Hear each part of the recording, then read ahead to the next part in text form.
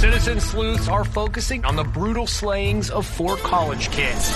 A new Paramount Plus original docuseries. This is the start of something major. Follows online detectives as they unravel the mystery of the infamous Idaho College murders. There's plenty of places to hide a weapon. And turned it into a social media phenomenon. Where are the roommates It is a huge night. I want the truth from you. Hashtag Cybersleuths. The Idaho Murders. Now streaming exclusively on Paramount Plus. Get fired up. Oh, yeah. Performance enhancing audio. This is the State of Combat Podcast with Brian Campbell. Oh, yeah. It's been a long time since we rock and rolled inside the box, but you hear the best theme song going in the world today, involving podcasts with 2 white guys talking about boxing. It is the State of Combat. My name is BC. They said he was skinhead only. They said he would never return to his hometown and get back with them crazy folks. But, hey, how do you like me now? You like me now? How you like me now? You know what I'm saying? Okay, BC's back. I'm ready to bang. Let's do this Boxeo style. And we got finally some fights to talk about. I would have been back last week with Rafe Boogs. My apologies. That tropical storm made its way up the coast. And us suburbanites here in Connecticut had some trees get knocked down. No power for 4.5 days, but we back at it. And we back at it with a big-time bang this week, okay? I might just do that. We're going to bang this week, and we got 2 great guests for you. Saturday Showtime Championship Boxing returns from the bubble, and David Benavidez, your unbeaten super middleweight champion. He's going to fight Romer Angulo. He's going to be on this show first to tell you why. Tell you why he wants to kick Caleb Plant's ass, okay? He didn't mention anything about Caleb Plant's wife, but I will. But he wants to kick Caleb Plant's ace, okay? And we also have Otto Wallin, Otto, the big O, okay? Oscar Robertson here, fresh off that Tyson Fury loss, but he looked great. He's going to get Travis Kaufman this weekend in the opener of that Showtime tripleheader. But enough of that stuff here. I know what you come for, okay? You come for the camaraderie, the morning zoo-style laughs, and you come for my co-host. I do a podcast with Detroit Guy.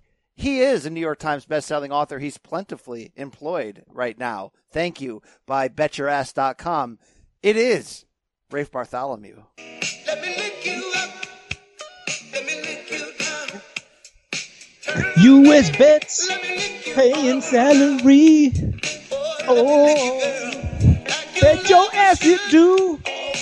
Boom, boom, boom, boom, boom. Rafe, I got a great story for you. Fathers who bet with their sons. Oh, interesting. I don't know if I can handle that kind of weighty subject matter, Brian. There's really only one man you could call for that. Yes, Mark Kriegel. Thank you. Rafe, the rumors of our demise, I don't know. Are they true? I don't know. There are people who have said, don't fall in love with a podcast that no longer puts out boxing shows. Well, look, I understand podcasts are a big part of our lives, not just doing them, right? We've been doing podcasting since before we've been doing doping, yes, which we've been doing since the beginning. Yes. But Brian, what the hell are people supposed to podcast about right now? I know we missed last week. You had a good excuse. You had the Dr. Weather gave you a note and gave you an excused absence because you had no power. It's your fault for living in Connecticut. We've been doing electricity since the beginning here in Michigan, but what can you do other than that week that we missed? Really, do you want people talking about a sport that doesn't exist at most of the time anymore? That's fair. That is very freaking fair. I mean, I don't want to, I don't want to lead people the wrong way. I just find that all incredibly hypocritical. I want to be real. All right. I want my sources to match up, and it is what it is. People say, "Hey, BC, you're all about the skinheads these days." Well, look, I'm all about cash and checks. All right, and that's where the action is right now. Ray, speaking of that, because people know that the SOC always has them covered in all things fight games. I know all the box fans get so upset when they refresh their damn feed and the performance-enhancing audio is there, but it's not the one they were looking for, Rafe, okay? But I want to tell you, honestly, UFC 252 this Saturday, Daniel Cormier, Stipe Miocic Part 3. I think it's one of them crossover type ones where it's like, these two guys are going to bang. You know their storylines. I don't care if you hate skinheads. You kind of have to care about this fight. Do you care about this fight? I do care. And you are right. It falls into the I wouldn't know if I would call it a wheelhouse, but the outhouse of mine where I keep the MMA fighters I'm aware of, and among them are both Daniel Cormier and Stipe Miocic. Especially, I like Cormier. And I don't know. It's like I will check that out the same way I will check out like Khabib fights and that Gaethje guy. Yes. And I'm still a huge BJ Penn mark from when he was on TV, Wow. and I was in college, and I'd watch him on Spike. He only fights drunkenly in parking lots these days, unfortunately. Right? Or probably, I don't know. If Can we do like BJ Penn Mayorga then? Oh, wow, that'd be fantastic. That'd be absolutely fantastic. Well, I love me some DC too as well. So I just want to remind people that not only am I hitting you with the full-on preview. So when you drop. Not that there's anything wrong with your other co-host or me, Luke Thomas. When you drop us all for Daniel Cormier, are you going to do DCBC or BCDC? Because the name sells itself. He already has a show with that Ariel fella on ESPN. All right, I ain't crossing swords with that guy. Okay, I got Sugar Rashad Evans. What are they all? Because they're all Black Hall of Famers. They look alike to you, Rafe? No. I just mean that you should do the name would be great. Bise Dise. Yeah, that's an awesome name. Right. I kind of like Sells that. itself. You are the lamest, biggest pussy I have ever met in my entire life. Wow. Wow, DC. Wow, that was a little out of line there. Well, speaking of DC, we got him this week. SOC bonus MMA pod, and it's a good one. You're going to want to check that out. Full preview, of course, on the Tuesday edition with Sugar Rashad Evans. And if you're listening to this, you're like, look, I'm a boxing fan. That don't work for me, all right? I can be fat. I could not have a six-pack. But my dick works. My dick works. At least you got that going for you. All right. Rafe. Look, Rafe, one day it's going to happen, right? Skinheads are going to take all of us box folks out of jobs. All right. It is. I'm sorry. They got a good formula over there. They got control under that hood. That's right. Good formula. Don't pay your fighters. Just do it. Yeah, it makes sense. It works. That actually is true. A large reason why they're so successful is because the fighters don't have, the same rights and control. I mean, look, when Bob Arum and Don King were at their peak of maybe fleece. I know people don't want to hear that. Evan Korn does not want to hear me say that. But when, because Don King has a much darker reputation for doing that. But when those guys were at their absolute peak of taking large percentages from their fighters, Rafe, do you remember that? 70s, 80s? The best always face the damn best, right? The better rights and control you give fighters, which they deserve, the less awesome things get. It's kind of like, you know what I'm saying?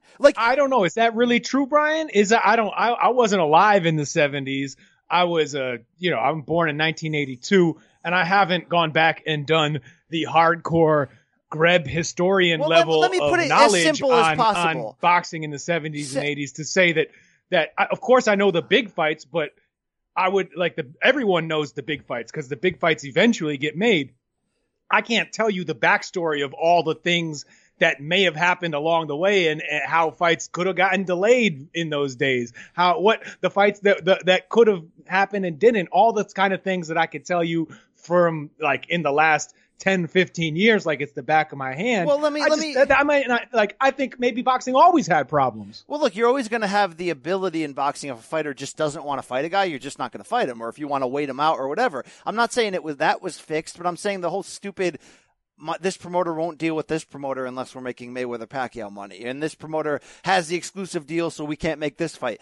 That didn't go on back then, Rafe, okay? We didn't have that BS. We got the damn fights, okay? We had closed-circuit television. Yes. We had Burt Sugar. We had the true legends. And Nigel Collins was a true hound dog in those days, let me tell you, but an absolute class editor. Yes, he used to flip cheeseburgers. It was fantastic. You know what else we had? We had an orgy that lasted days. Screwed so many women like a tough gang member. Yes. It was hot. No. Yes. It was heavy. You're feeling it. No. Let's put some class and dignity into this. podcast. You need to call it that. Yeah. Okay. All right. My whole point on that was we got a good UFC fight this weekend, and if you care about more, check out that other pod that you normally skip over, the other one. And yes, UFC is going to drive us all out of jobs one day. But hey, Luke, I called you Luke. I already replaced you. Sorry, Rafe. You're out. Okay, you're out. It's over. We had a good run. We had a good run. I am proud to have been a part of it. Thank you. I'm glad we can reunite today. I see what you're doing at the hot dog stand. Personal life, you all good up there in Detroit? Everything going your way? No complaints. Everyone is healthy, knock on wood, and everybody got to eat, baby, and that's what we're doing. That is great. If I had the opportunity, Rafe, I would love to spoil you. I know we had a couple setbacks, but you stayed down, you're so loyal. Met you, now I got moments. You're a clean girl, you're so loyal. I fuck a bitch Erickson Lubin. I love that part. All right. Yeah, where is this going? Where I think it's going, Brian? Where is it going? I don't know. I think it's going. I just seems like if you're playing AB music, you might segue into, and it's probably not going there, and this is going to sound stupid. Segue into the burgeoning music career, the recent radio performance of Michael Pacquiao rapping on the radio. I don't know anything about that. So here's what I was going to bring up. We got tagged on it like 75 times. No, we didn't. You too big to read your Twitter now, man? I didn't get tagged on any of that crap. You got to see. People care about you a lot more than me. I'm a sellout. I don't have my hardcore card anymore. Okay, I gave that away. All right. Oh, I don't know how old is Prince Michael? How old is he?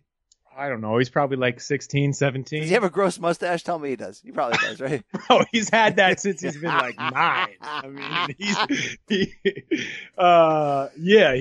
he looked like daddy. We're good friends. Your upper lip looks like your daddy. Let's get it on. Yeah. All right. I'll send it to you then. I need to watch it again. I'd already heard a little bit of his rap. It's it's not very good. It's not embarrassing. It's probably better than Manny's singing, although Manny's singing has a real charm to it. Yes. that just sort of degrade, overproduced rap does not.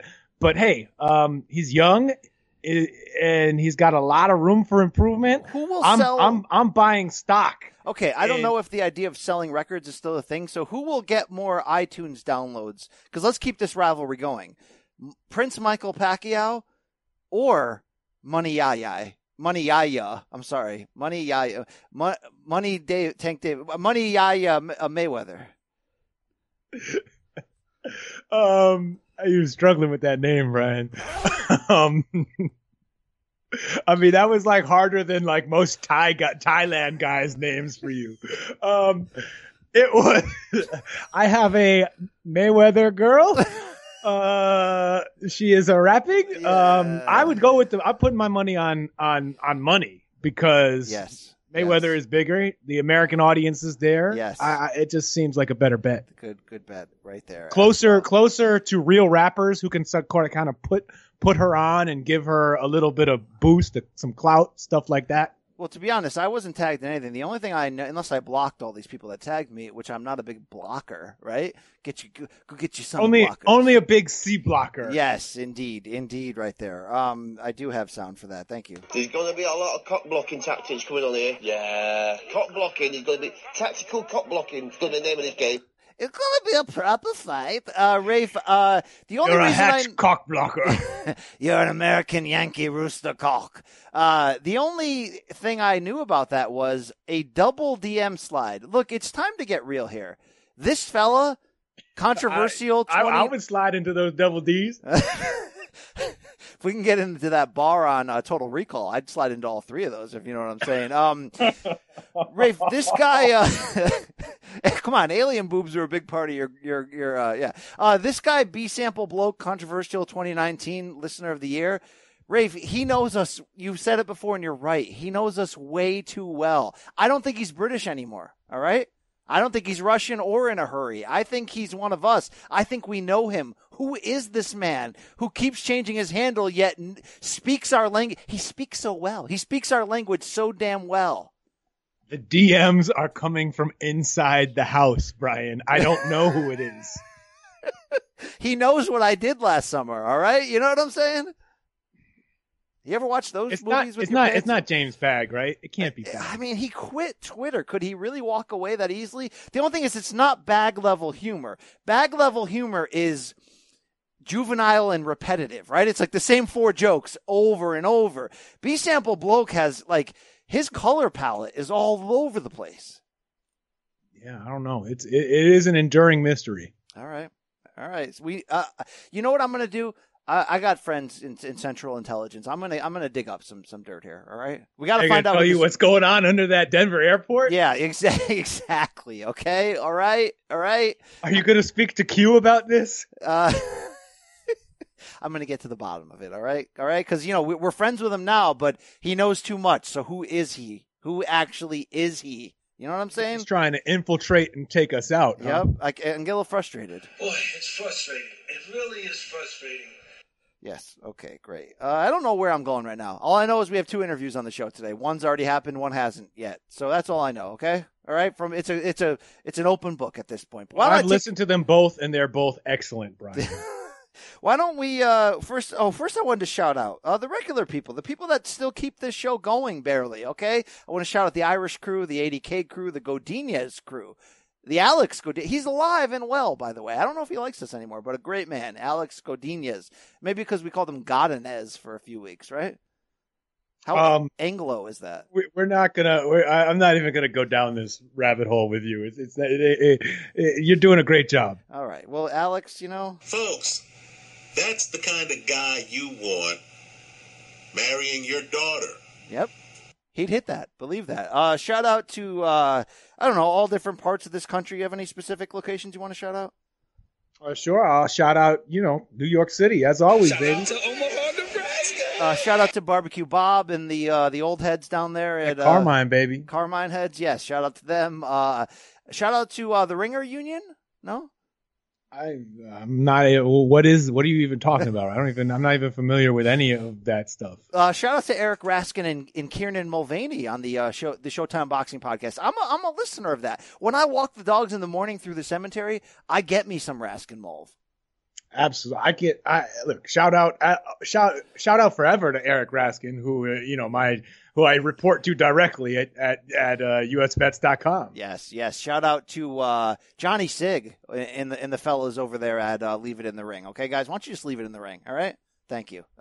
Big fan of that guy. One day we'll party with that bloke. All right. Leave It in Your Pants Network. Yes, Johnny Sig. Love that man. Big time love for that guy. So Kurt Emhoff as well. We all those folks. Those folks are the cool guys of the sport, right? Sure, I think so. Are there cool guys in the sport? I think the fighters are the cool guys of boxing. Okay. Some of them though. All right. Some of them hate me. Some of them send me to hell in my own show. All right. Those are the coolest ones. Who's I do love Keith Thurman, but he might present as maybe the least cool. Like he presents like someone who played a lot of D&D growing up and got into boxing because he was short and athletic and wanted to protect himself and his magic cards. Yeah, meet me on the D and the D on the low. The first day I might have had a little too much to drink when I met her. Yeah, all right. Thank you. Shout out to Bernardo Osuna. I think he might still be in the bubble. Shout out to him. Yeah. Evan Korn, it's his birthday today. Will you refollow EK on his birthday? No, but I will send him a very nice birthday wish. Have you guys talked offline since you sent him to Hades, brother? No. I did mean to send a note, and I have not, but I will now. All right. Well, shout out to you. We're good friends. I do love your daddy. Shout out to the other extended members of your family. We need you to do this, if not for yourself, then for your abuela. Do it for your granddaddy. Do it for your big mama. Do it for your pop-pop. Okay, thank you.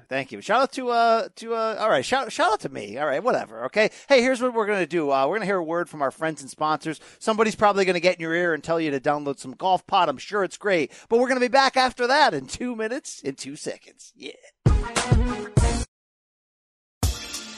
Rise and shine, football fans. This is Susanna Fuller from Morning Footy, a podcast part of the CBS Sports Golazo Network covering the breadth of the global game. Join me, Nico Cantor, Charlie Davies, Alexis Guerreros, and guests every morning for the perfect blend of news, analysis, conversation, and exclusive interviews. If you love soccer, then look no further. We've got you covered for Europe's top 5 leagues, the W Gold Cup, the Champions League knockout stage, CONCACAF Nations League, NWSL, MLS, transfer news, and much more. Download and follow on Apple Podcasts, Spotify, and anywhere podcasts are found. Subscribe to Morning Footy. It's the most wonderful time of the year. Fantasy baseball draft season is upon us, which means you need to listen to Fantasy Baseball Today, part of the CBS Sports Podcast Network. Join Scott White, Chris Towers, and me, Frank Stanfield, 6 times per week throughout March. Sleepers, breakouts, busts, live mock drafts, spring training updates, and everything in between every Monday through Saturday. Make sure to download and follow on Apple Podcasts, Spotify, the Odyssey app, and everywhere else podcasts are found. All right, and we're back. BC Rafe Boogs, the most off-the-rails pod in the station and all things box. Later today, David Benavidez stopping by, and also Otto Wallin. Rafa, tell me this, though. Tell me this. Benavidez got a tough test with Romer Angulo on Saturday. How, jazzed? When I talk about potential fights I could make in this sport that would tickle your thunder hole, okay? I'm talking about Spence Crawford, all right? I'm talking about right now. When I say words like Benavidez plant, what does that potential jam do to you? Well, Brian, if only you could feel my thunder hole right now, because it is a quaking. I think it's a great fight. It's neither fighter has such a high profile yet, and obviously we know them well. We are the boxing hardcore, but it doesn't have that huge fight feeling like many potential Canelo fights, like some of these Lomachenko fights that could happen. Hopefully this Teofimo Lopez fight happens, please, for goodness sake. I don't quite put it on that A+ hitting on all cylinders level, but in terms of it just being a really interesting clash of styles between guys who look like they are right at the top of their division, hell yes, it is an awesome fight, and we've been over this before. There is a little bit of history there, right? I mean, Caleb Plant had a little run-in in Vegas with the Benavidez crew, with Jose Benavidez, and they were talking some heated words. Let me tell you one thing about the Benavidez family before you go any further. They're real. The way they talk, the way... Yeah, thank you. I'm glad you went. That's the first thing I thought of. Right? Yeah. Yeah. Yo, I could remember being in some really dark, gross bars, drinking 25-cent Budweisers when that song was playing. You know what I'm saying? The only way to enjoy Ja Rule. Yes, absolutely. But you made a great point in there when you're like, what the hell's wrong with this world? Make Teo Loma happen. Did I read that Loma's willing to give $800,000 of his purse to make sure that Grandpa can pay Teo? Look, Grandpa, I don't know your financials, but freaking make the fight. Stop this cruel game and allow the boy to keep one shred of dignity. For God's sakes, I can't stand to see him in all this pain. You vicious bastard! Pay that man his money, Rafe. Yeah, look, I hope they make it work. I heard that about $800,000 as well, and it doesn't sound quite right to me. Because, look, if he does it and gets the fight made, thank you very much for that generosity.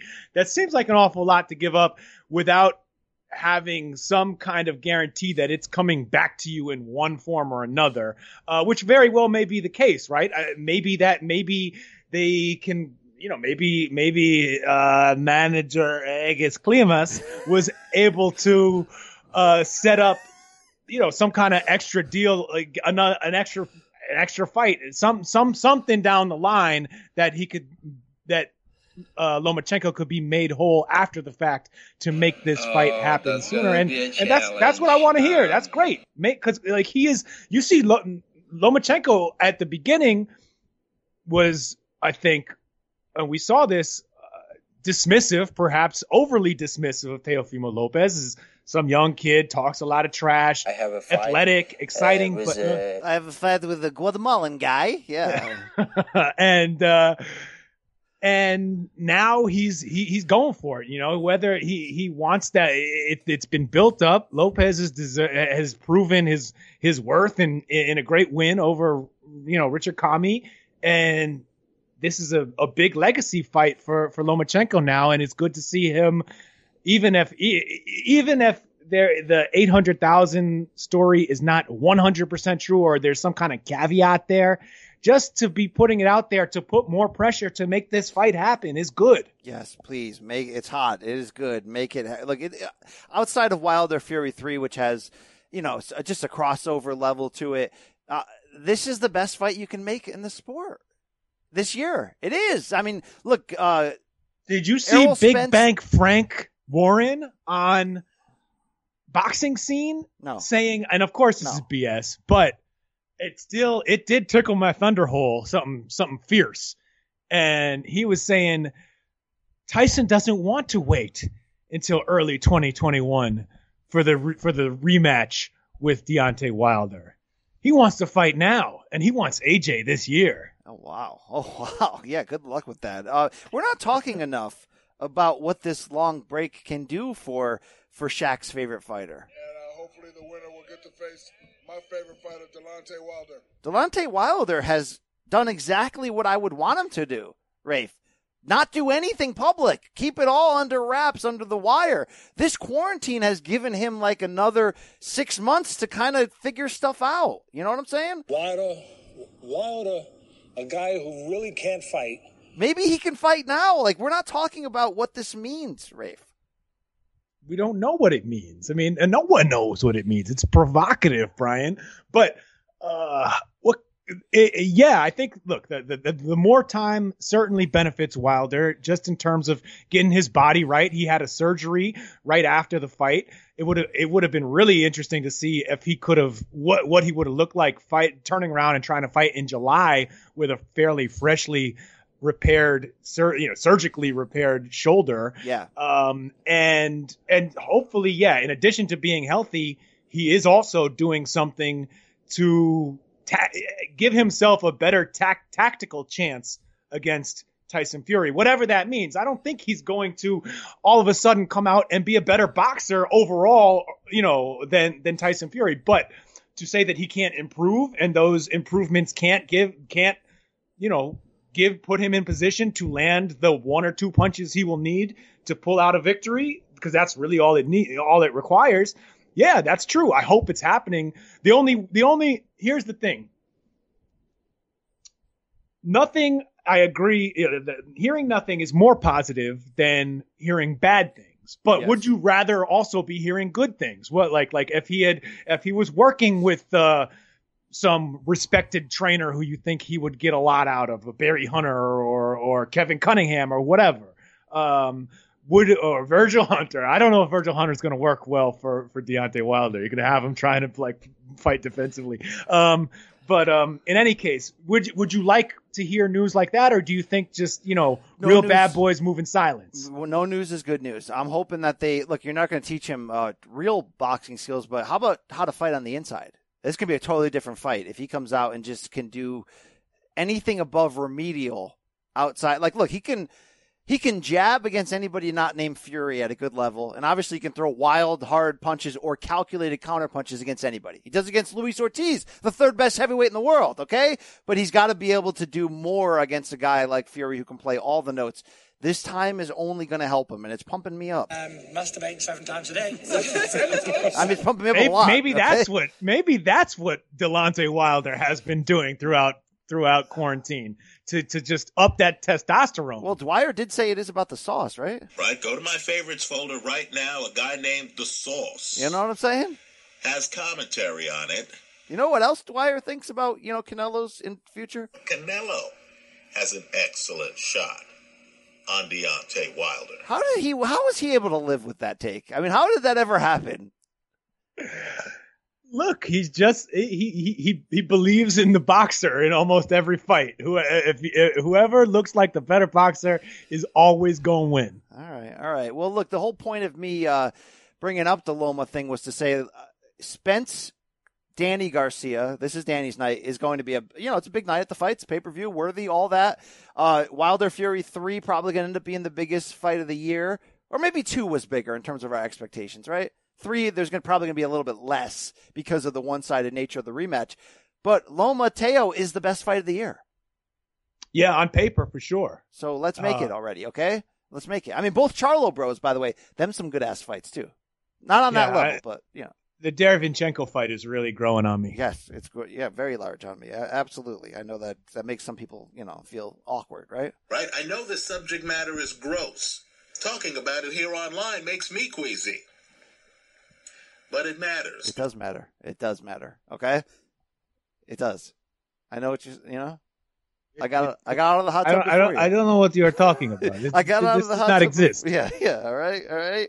Okay, yeah, right. Did what's your name and get at you yesterday? These nuts. Stop that. All right. Elsewhere in the box game, you see F.A. Ajagba leaving Shelly Finkel, leaving Pei Say, and going to Top Rank. Now, this is a smart move. It seems. Leaving Richie Swiss. Yes. Let me say for something. This is interesting, Rafe. Does he bring Heyman with him? Is this like a Danny Jacobs type move? Oh, I don't think so. No. Especially his manager is, James Prince down in Houston now. And I don't think fighters can have Al and Mr. Prince, right? It's possible. I don't know. I mean, I can't think of anybody off the top of my head who is on both, who works with both of them, but I mean, this is a power move. Is it a quicker way to a title shot? I don't know. It's a power move though. I don't know either. It seemed like PBC had done a very good job building up Ajagba, putting him on TV, building his profile, bringing him along slowly enough. Obviously, that Kiladze fight where he got knocked down pretty hard while trying to finish him was a little bit of a wake up call. And with Ajagba, the jury is very much still out. Right, he's got good power, great size, clearly an athletic guy. In a incredible physique, but he looks stiff in the ring. His reflexes don't look. He looks like a big stiff heavyweight, like a modern stiff heavyweight, and a decent one at that. But we don't know exactly how far that train is going to go. But I thought PBC did a good job. Made him. He was on a lot. He was on TV a lot. He was just one of those guys who kind of grew his profile there.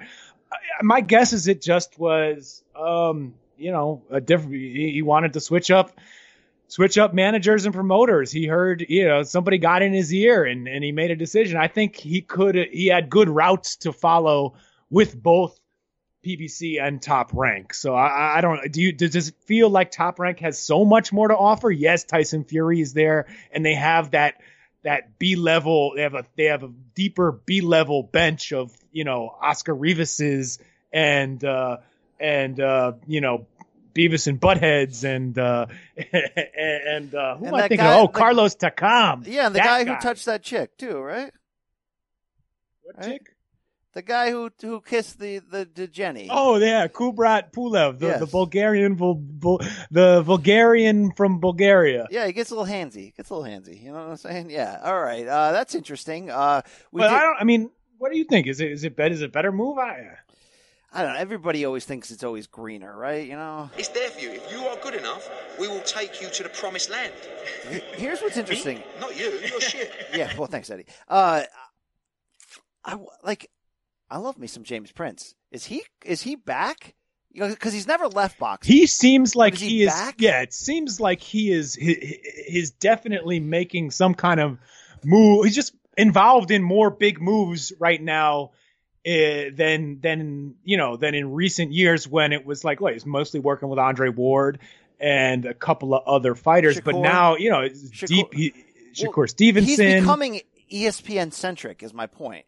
And I wonder because look, Al changed the game, right? In so many ways, but Al changed the game most importantly by, skirting the Muhammad Ali Act and taking away the power of the promoter and making them the middleman, making them like, you do a service for us, and being able to control an organization like a promoter, but really be a manager.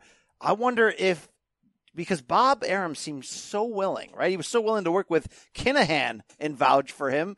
He seems so willing to work with James Prince. I wonder if James Prince is mounting up his own Al Haymon-like takeover on that side of the street. Why are we going there with the Kinahan comparison? I know. I mean, James Prince is a well-known music executive. I think if you say James Prince's name 4 times on a podcast, anyway, they come looking for you. But I'm just saying, if he mounts up and we have Uncle Al versus Mr. Prince, like sort of showdown to create a national and American league, it'd be interesting. Yeah, it's like, and they both bring out their music acts from the 80s and 90s, the Ghetto Boys against whoever Al was working with, some pop act, some pop R&B. Yeah. She thinks I want a long one, but I only want a quickie. Great album, right? We Can't Be Stopped, Ghetto Boys, yeah. Yeah, I had to catch on to it a little late because I'm a bit younger. But yeah, and then became a huge Scarface fan forever. Bushwick Bill taught me more about the birds and the bees through the song "The Other Level" than anything else in my life through middle school. So that was. I always wanted to be my sex ed teacher to be a Bushwick Bill type guy. I'd love to meet him. Right. He's had a very interesting life for sure. He's a small man, like Evan Korn, right? Oh, Korn ain't small, man. I've seen it. He's big. He's big. I think Korn's a ginger, and I think you are, Rafe. I saw you on some podcast the other day. You looked very ginge. Not that that's an insult. That is an insult. Okay. And I don't like ginger, but it's just because of my beard, man. My beard comes in red. The rest is not that red. I do like ginger. I do. I love ginger. And ain't nothing wrong with that, right? Nope. Right. Mm-hmm. What you like? I like money. I know that's right. Jeff Mayweather, underrated comedian in this game, by the way. All right, underrated member of the Mayweather clan too. Definitely. I mean, he talk about someone who has put himself on my radar through great YouTube content. Yes. Jeff Mayweather is at the top of that. Jeff Mayweather and Richard Dwyer are like 1A and 1B. Rafe, we tend to shout out the same people we really like on the show. Sometimes I forget to shout out some other folks. Can I hit you with a shout out to the Farhead? Steve Harhood, one of the best damn people in this game. Great guy to work with at Showtime, and just a salt of the earth. Absolutely. I don't think, the Farheads always appreciate a shout out to our Lord and King. Do you have any other blind random shout outs? Lupe Contreras, ring announcer for Top Rank. Great guy. Great. Solid dude. Hilarious. No Salt and pepper hair. Hilarious, that guy. Okay. A Texas guy. Handsome. Yeah. Handsome man. Handsome man. Very handsome man. You have anyone else you want to say something nice about, or that's it? Kevin Iole. I don't need to say anything nice about anybody. Okay. Wow. Angry Rafe is back. Let's transition into the PBC on Fox lineup announcement. We know we're getting the pretty damn good Errol Spence, Danny Swift Garcia pay-per-view in November.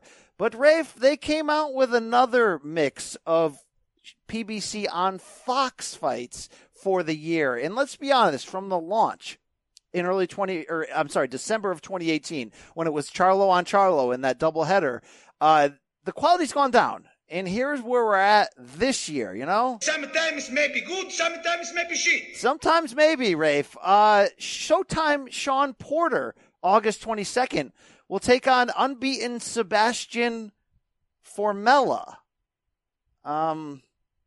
Rafe, you've taken my hardcore card before, but Against who? Who the hell's that? Who?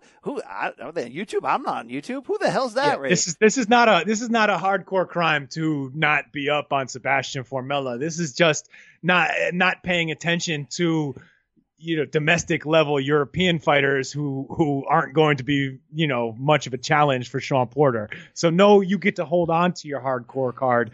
So Sean doesn't have to prepare. What can you do? Yeah, Sean does not have to prepare his whores for the war and get his ultimate sack ready. It won't be. Look, I get it. Look, from one standpoint, Rafe, the quarantine just happened. Guys been out. A lot of these guys are going to be out for over a year.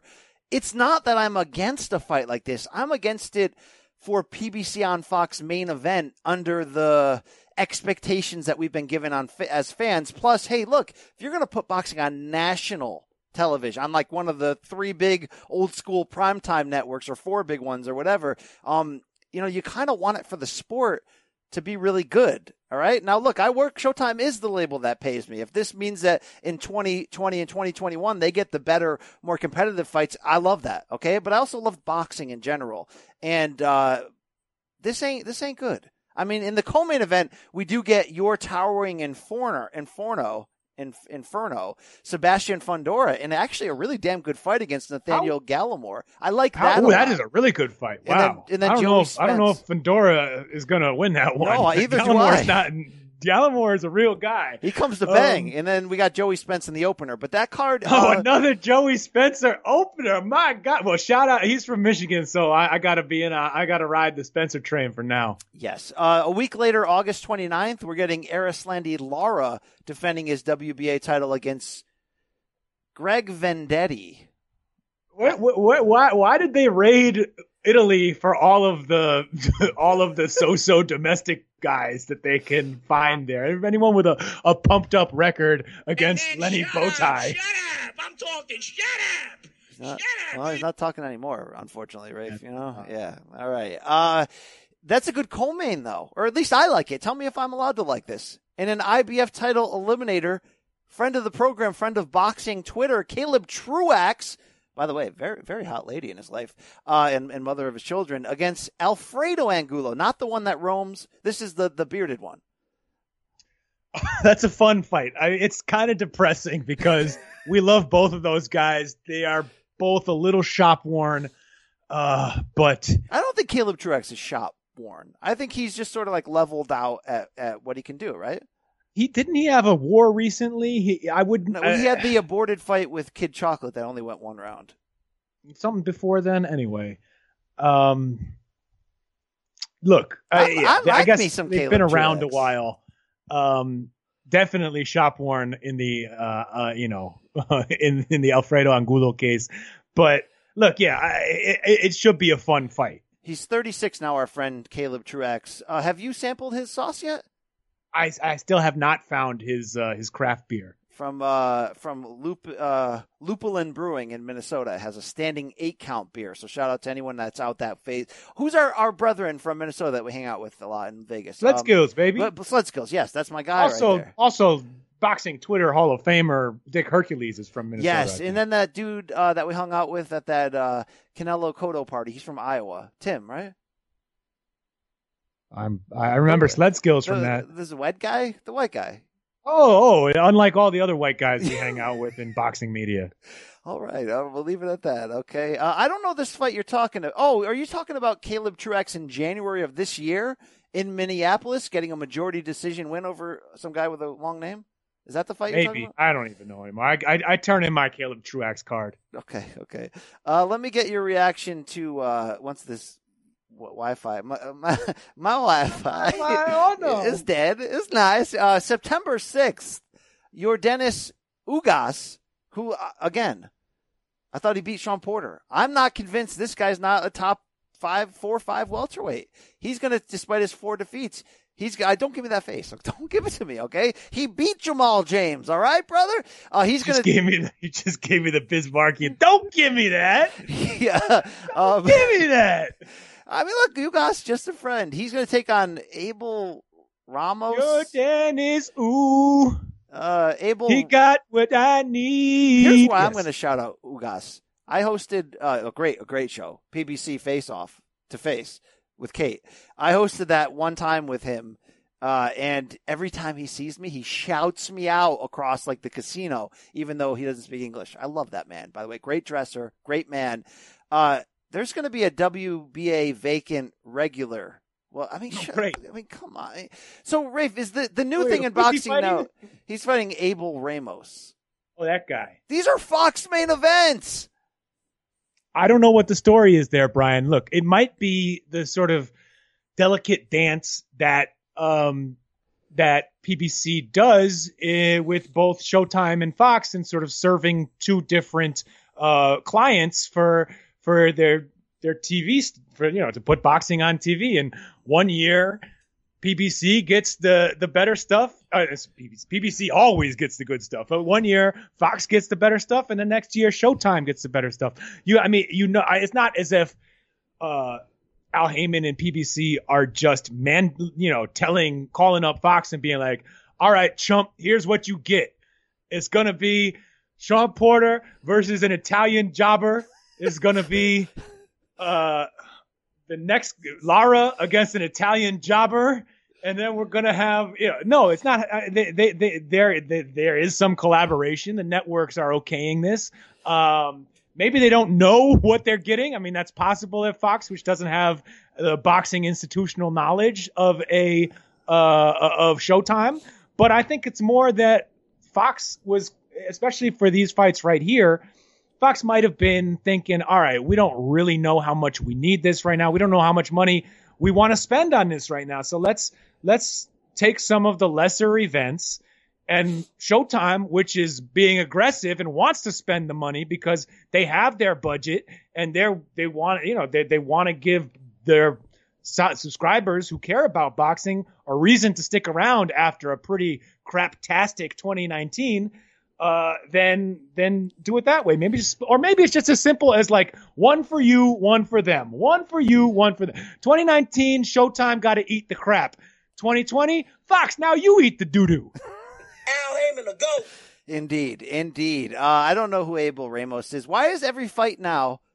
We've seen this on all channels. Every fight now is for an interim title, which essentially is the equivalent now of interim title used to be when somebody was injured, right, and couldn't fight or something like that. Now it's just a number one contender or number two contender fight is an interim title fight. We just saw that on every broadcast lately. Why? What are you gonna do, Brian? This is boxing, and why? Because the TV channels want to call it a world championship fight, or a world championship main event, and the sanctioning bodies want money, so they're like, yeah, we'll slap a belt on that. What do you want? The diamond. The diamond and silk belt? The difference is when it's the Mayan... I do not want the WBC diamond and silk belt. Here's the difference, though, Rafe. That's all bullshit, and it's part of the game. But there's a difference between the frickin' Feker box title and the Mayan title and the interim WBA vacant. Like, to me, like, when you see that, you're like, oh, is this a real fake title or a fake title? Like, it's just like, come on, man. This is not cool. This is not what the public and the market audience want to see. When can Eddie take over the whole sport, please? Oh, you say that, but I don't know if you really want that. Eddie is slick. He's fun. He's a great, charismatic person for the sport. I want it. You want it? Yeah, I want it. All right. Can you provide it? Then you might have to move to the UK. You might have to become a real bloke. Seriously, why are those UK people die hard fans of the sport and go to like the frickin' Geordie Shore and pack the building for these tattooed white guys? Because they don't have awesome sports like basketball there. Yeah, they got the frickin' soccer. They love the crap out of that crap. That's it. That's the only team sport that boxing competes with. Dude, it's because Eddie does it right. It's because of the 2012 London Olympics and the pipeline of talent that they helped develop. Okay, I'm not saying Eddie birthed it. That increased awareness and care for the sport, and then Eddie was able to come in and capitalize it and do a great job promoting the sport and making it feel like big events there. And honestly, it's because of Carl Froch, who, if it wasn't for Carl Froch working with Eddie Hearn, the great Eddie Hearn, yes, to pack Wembley Stadium with 80,000 people, and then end that magical night with a peach of a right hand that knocked George Groves spark out, in front of 80,000 at Wembley. Well, I don't even think the world would be here if that didn't happen. 80,000 at Wembley Stadium, perfectly on George Groves' chin and flatten him in front of 80,000 fans at Wembley Stadium. Not quite 80,000 though, was it tonight? I'm not saying... Brian, wait. I wanted to ask you a bigger picture question, because you were asking me about the Fox schedule and... Well, let me interject you. I'm not saying Eddie Hearn caused it, but Eddie Hearn took advantage of an awakening, and I think he does it better than everyone else. He gives you – look, I've called some of them Eddie Hearn specials on DAZN. I cashed DAZN checks, and I got to be honest with you, them undercard fights are fun as balls.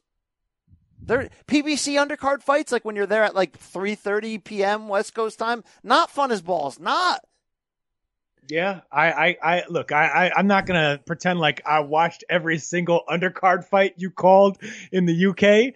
But, I will say you did a bang up job on, what's his name? Sandman versus Ken Patera, and an even better job, of course, with Usyk Bellew and the classic soul-taking call. Yes, thank you. That may be the last fight I ever Double called. kebab. Yes. It was great. It was great.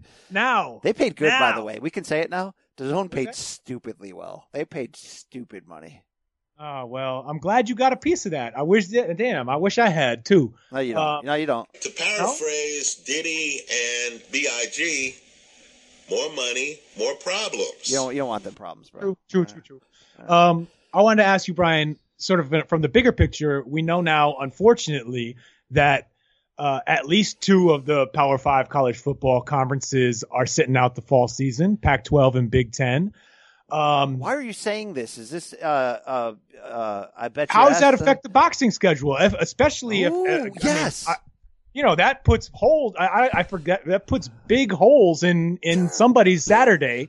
Yeah, and you know me, I like to fill a hole. That is okay.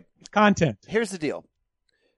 Fight sports, as we know, especially if you're an East Coast bloke like me and you complain, it's stupid how late they go. It's stupid that the UFC cards, when they have multiple 5-round championship fights on it, I mean, the main event doesn't go until 1:30. It's stupid. If we stop trying to avoid college football because it's not there, by the way, it will be there because the people in the South don't care about anything. But there may be that's a lot less content right, but they're overall, right? But aren't they just going to fill the primetime holes? Or here's what I wonder. I don't know ratings. Does CBS with the SEC get more viewers if they put Alabama against Auburn on at 1 o'clock, 4 o'clock, or 8 o'clock? Probably earlier, right? Probably. The other thing I think, and I'm not the one to answer this question, unfortunately, we could try and look. You don't try and look it up because your Wi-Fi is not going to help us right now. But I think the real question is the real impact would be which conferences does Fox have the closer deals with? Like, I think isn't Big Ten a Fox? Isn't Big Ten a Fox thing? I don't know that shit. It is in basketball, but probably not. I should not say that. Anyway, if Fox is losing some football games because of this, then they may have more money to spend and need better fights, in which case we might be able to look to. Sorry, I had some audio problems. We're back. In which case they might. We're live, Rafe. In which case, if Fox has basketball game, I mean, you're saying there's going to be an opening for the damn sport.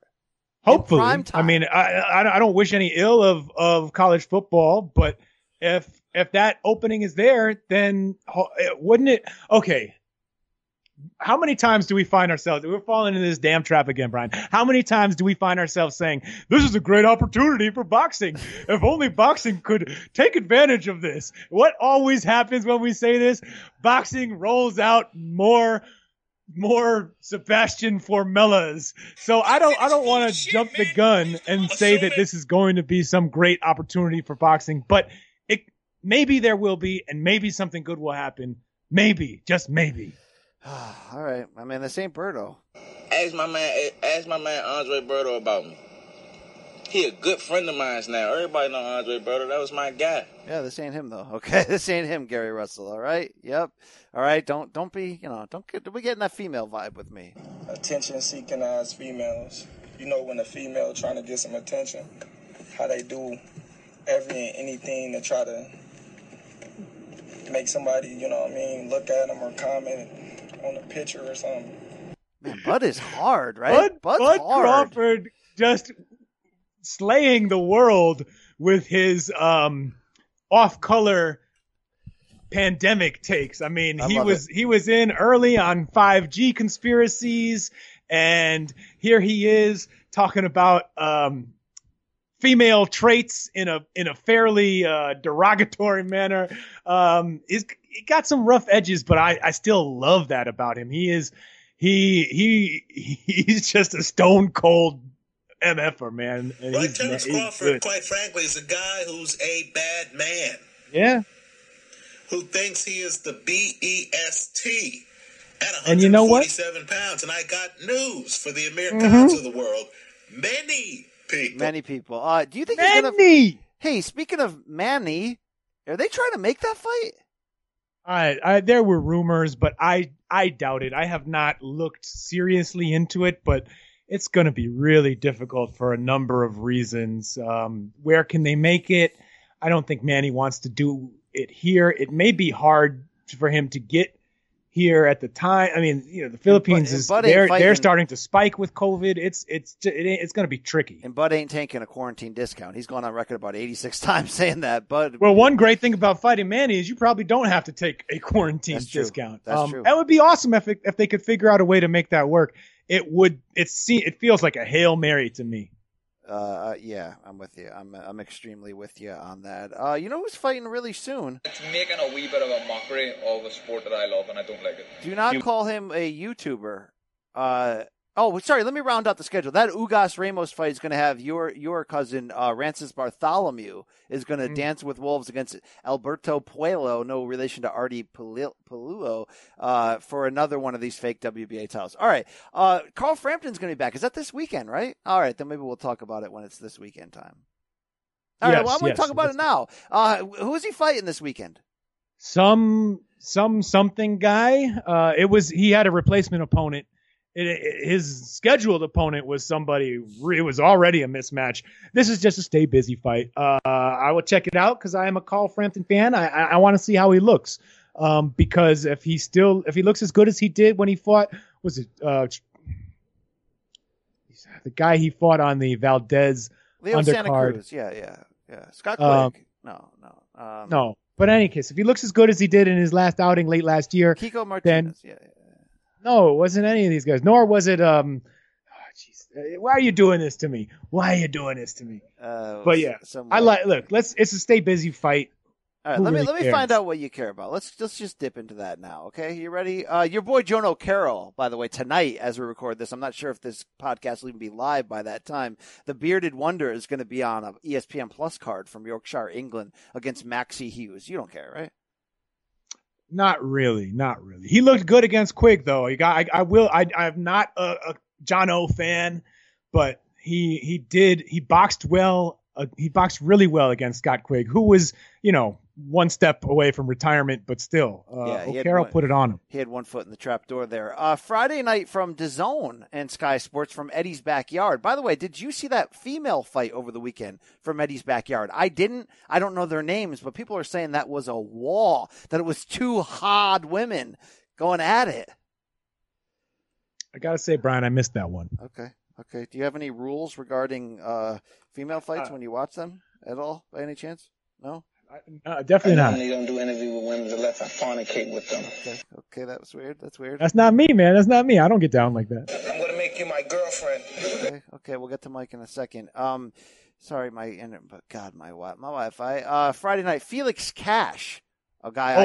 I do like Felix Cash. I do as well. He's going to take on Jason Wellborn, that white guy who had the Canadian Backstreet Boy, who came in there against Jarrett Hurd in that comeback fight and was winning on the Wilder Fury 1 Showtime pay-per-view undercard, and then got sent to hell. It's going to be for Cash's Commonwealth middleweight title. I don't know anybody else on the undercard. You care about that a little, right? I do. Look, Felix Cash. I got interested in him because he was in a great fight late last year with little lever meat cleaver guy, this tall, skinny British middleweight who throws about 1 million punches around and has no defense. And it was such a fun fight. Cash outboxed him, was clearly the classier guy, almost knocked him out in the first round. And then it just turned into a war. This guy had we fought like a tough gang member. And so since both of them impressed me that night, and Cash seems like he could be, I think he has the look of a fighter who might not just be a UK domestic champ guy. Okay. He ain't no Ted. This ain't Ted Cheeseman. No, this ain't Berto either. You can get the raw dog that way.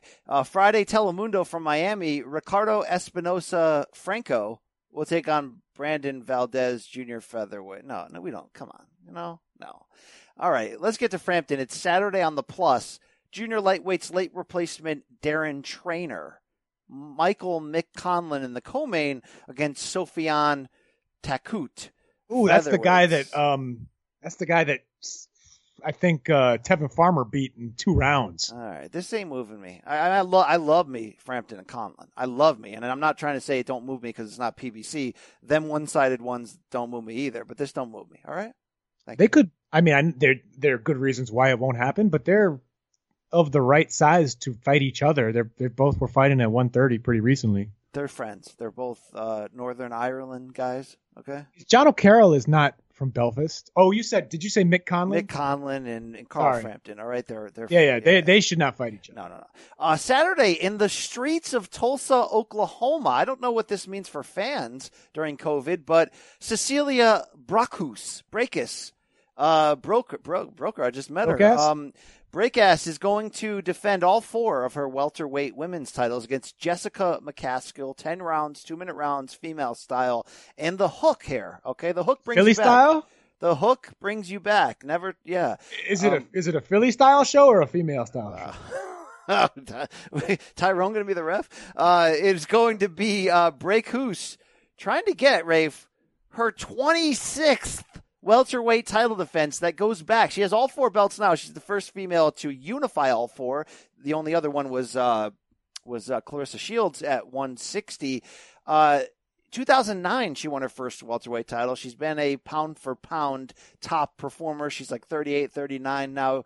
Do you care about Todd Grisham on the call for this one?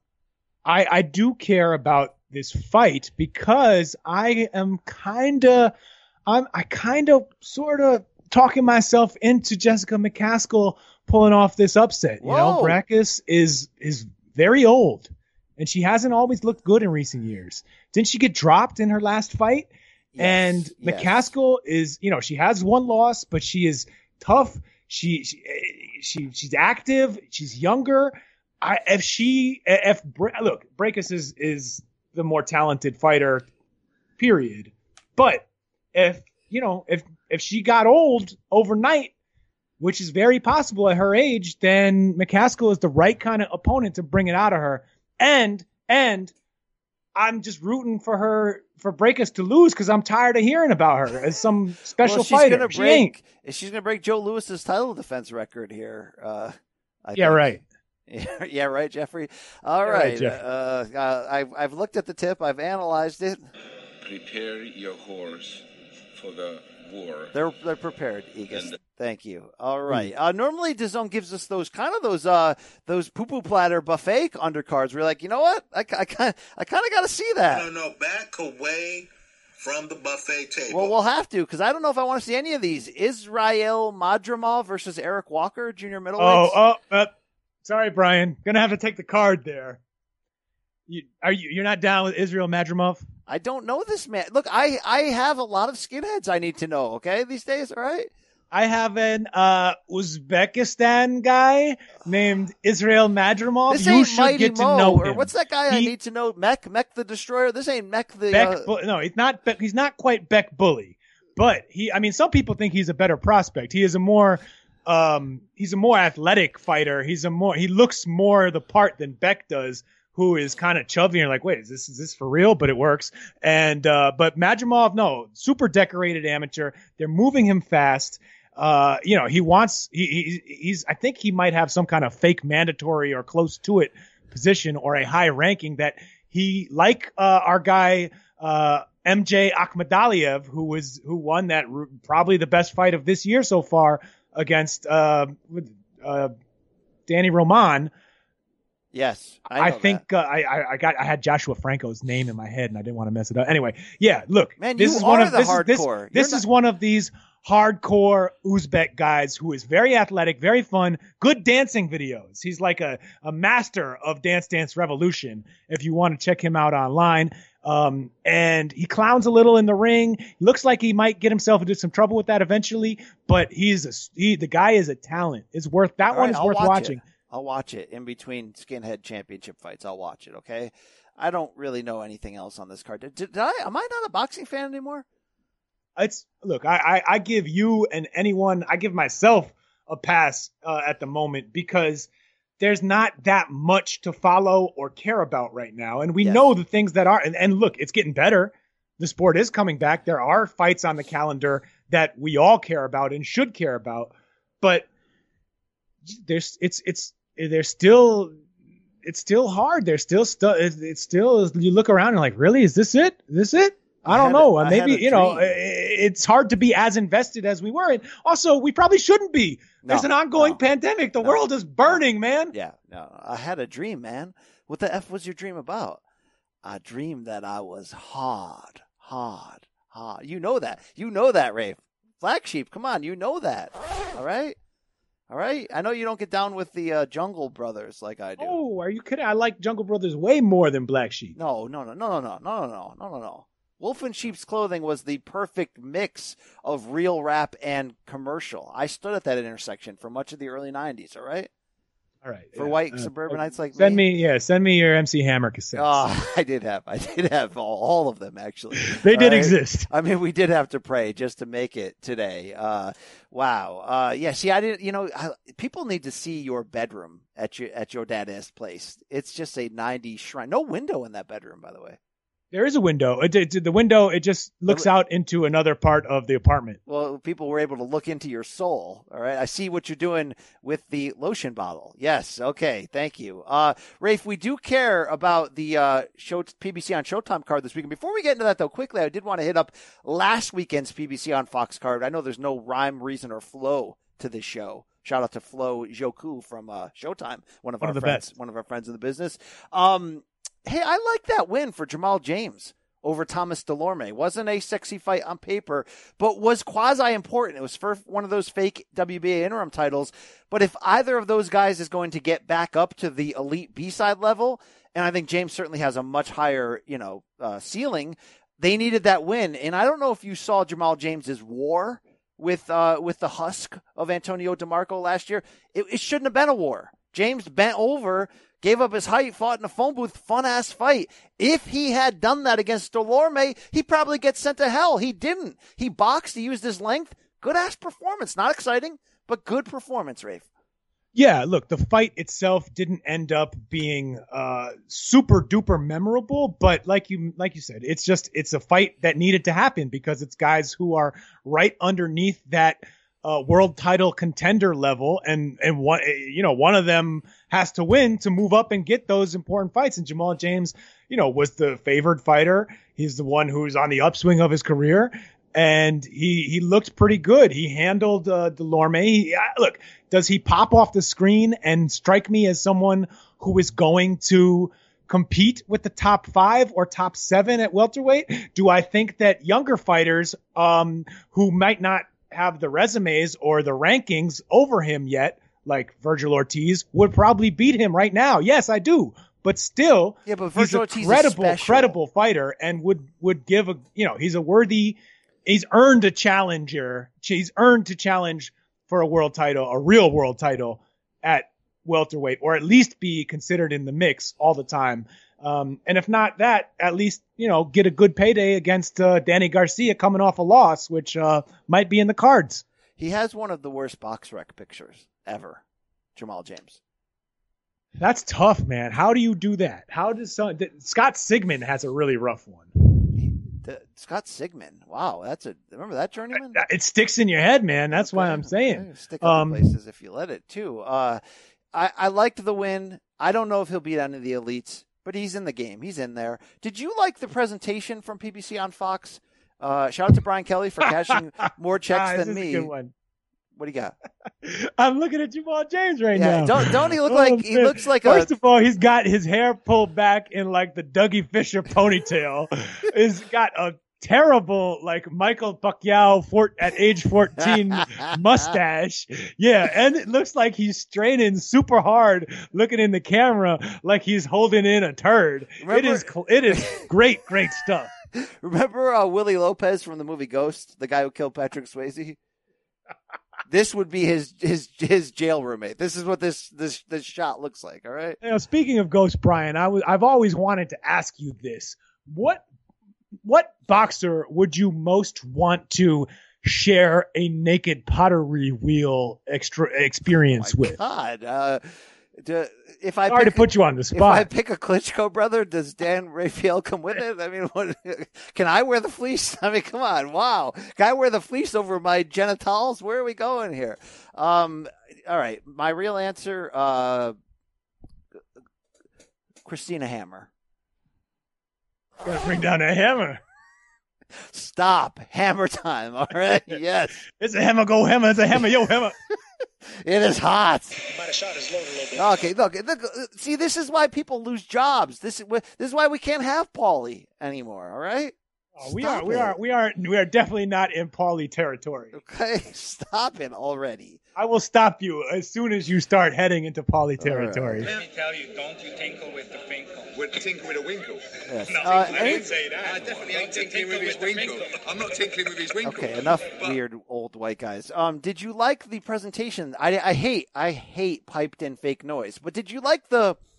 I know MLB has fake fans and it looks weird, but did you like the walls being set up? It almost looks real when you're watching.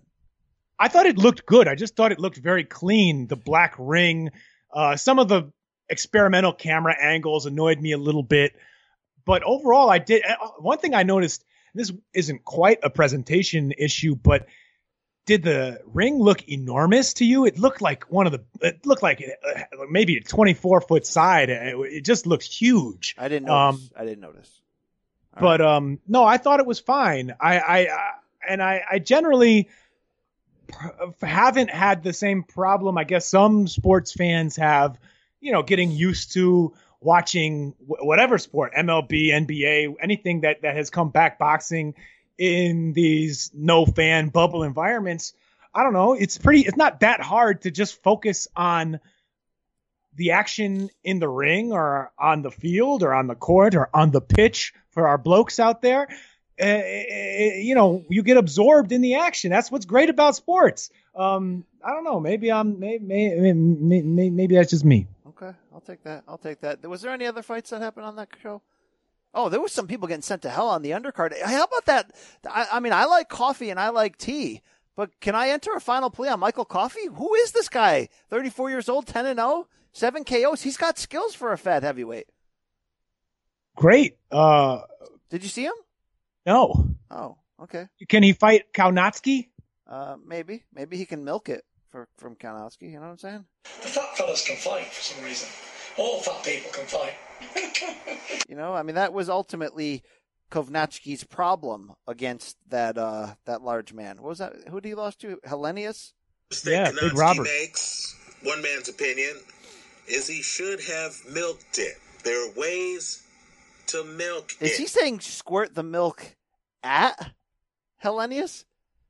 I think that probably would have been a deciding factor in the fight, right? All of a sudden, there's milk in your eyes. You can't see the punches coming. That's like the bad dude in the movie Gladiator who rubs the chemicals in his eyes, and or like when Chong Li throws the dust in Van Damme's eyes in Bloodsport. That's only a few very special fighters can fight while blind. Yes, Mr. Fuji throws the salt and the rice in people's eyes, and then I've seen some adult movies where they throw things as well. You should get beat by a man with titties. Come on, man. You got him. He can't beat you, man. Got him. You got to beat you.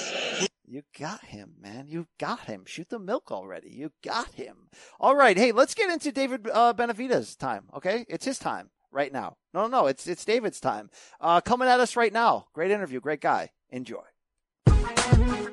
I'm looking to talk to the most exciting young fighter on the planet. Is he on the line right now?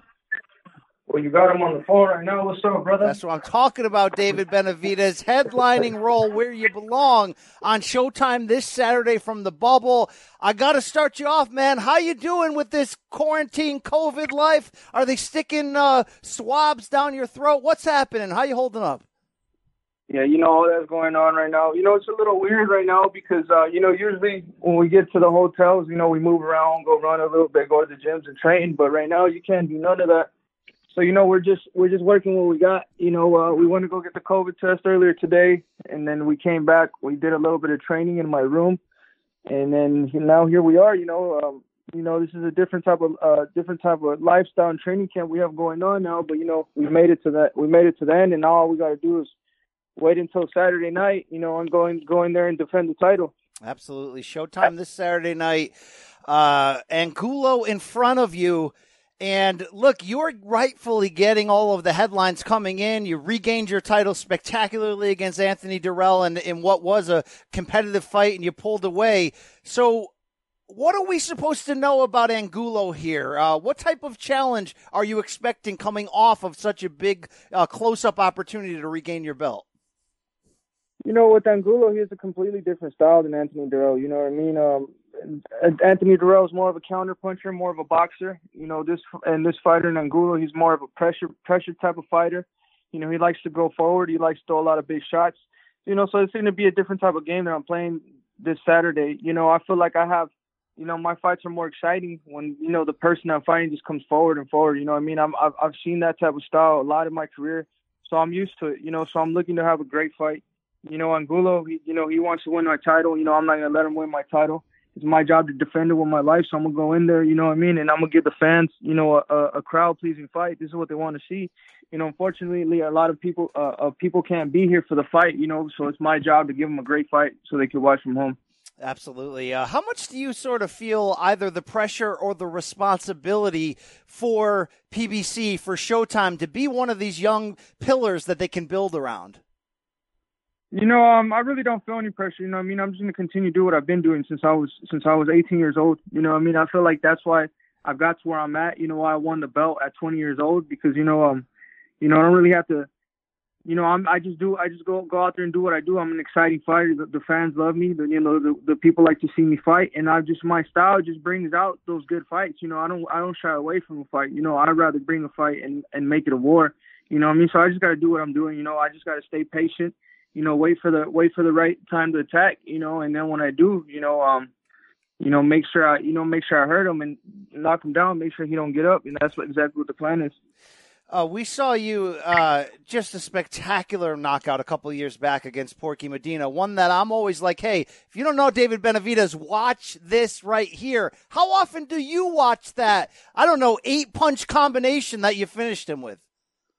That was probably one of my favorite knockouts I've ever had. I watched it quite a lot. I feel like this fighter that I'm fighting, and is kind of a replica of Porky Medina. He's the same type of fighter, comes forward, throws a lot of big shots. So it could possibly be the same night. He's a rough, tough, rugged guy. But he has the same exact style. So I'm looking to have a spectacular performance come Saturday. Absolutely. You look at your recent growth as a fighter, and when you employ the style that you do, which is pressure, which is, like you said, you try to make a fight happen, you're going to get hit sometimes. Do you have any fears ever for long term about being a little bit more defensive, or is this the style that makes you the very best you can be? Well, if you look at my fights very closely, by the time the fights are done, I really don't, I don't come out with black eyes. I don't come out with cuts or none of that. It's fighting in the pocket, but it's being very careful with your defense too. Just because I'm on the outside a lot doesn't mean, I'm not, I'm gonna, just because I'm on the inside doesn't mean I'm just taking the shots or taking them forward. It might look like it, but in boxing, if you're smart, you have to be very careful, cover up the shots. It's timing too that you have to perfect on the inside like that. Just because it's hitting on the gloves doesn't mean it's hitting your face, you know what I mean? And I feel like that creates more room for counter shots, and that's more room for opportunities and body shots, you know what I mean? So if I'm in close to the pocket, it's definitely going to be a short night for whoever I am. But honestly, I don't feel like I get hit too much. I've never, came out, cut, I never came out broken nose, none of that, you know what I mean? So I feel like I'm doing pretty good right now. The idea of the style's going to continue. Yeah, absolutely. And one of the styles you perform so well is infighting, being able to throw combinations and sharp punches from such short space. That's like an old school lost art. Why is that such a big part of your attack? Because I think people just don't expect it. Me being my size and how tall I am, they don't expect to get hit with short shots, strong shots like that. And not only just getting hit with one, I can hit you with a variety of them. You know what I mean? And then not only that, I could box from the outside. I could do a lot of stuff. So I feel like sometimes these fighters, they don't expect me to do some of the things I do. But the short shots and the inside, those are one of my favorites because the short shots create the opportunities to hit the body shots. And if you know me, you know that my favorite shots are the body shots. So I always got to be on the inside. There's always a lot of things I'm working on. Yeah. Well, look, when you beat a fighter, a big name fighter, you can take their fans, you can take the experience. What did you take from going in there against a guy in Anthony Dirrell who, under the radar had been one of the biggest faces in the division over the past 5, 6, 7, 8 years? What did you learn from that opportunity? I learned that I'm definitely meant to be here. Nobody had ever stopped Anthony Dirrell. Nobody ever put the pressure on him like I put the pressure on Anthony Dirrell. I feel like he felt my power. I'm 23 years old. He felt exactly how strong. Actually, I was 22 years old when I took the belt from him. So, he definitely felt the power. He definitely felt the pressure. And I think that just put the whole division on notice because not even Badou Jack was able to stop, Anthony Dirrell. And I did it. People could say that the fight stopped because the cut, this and that.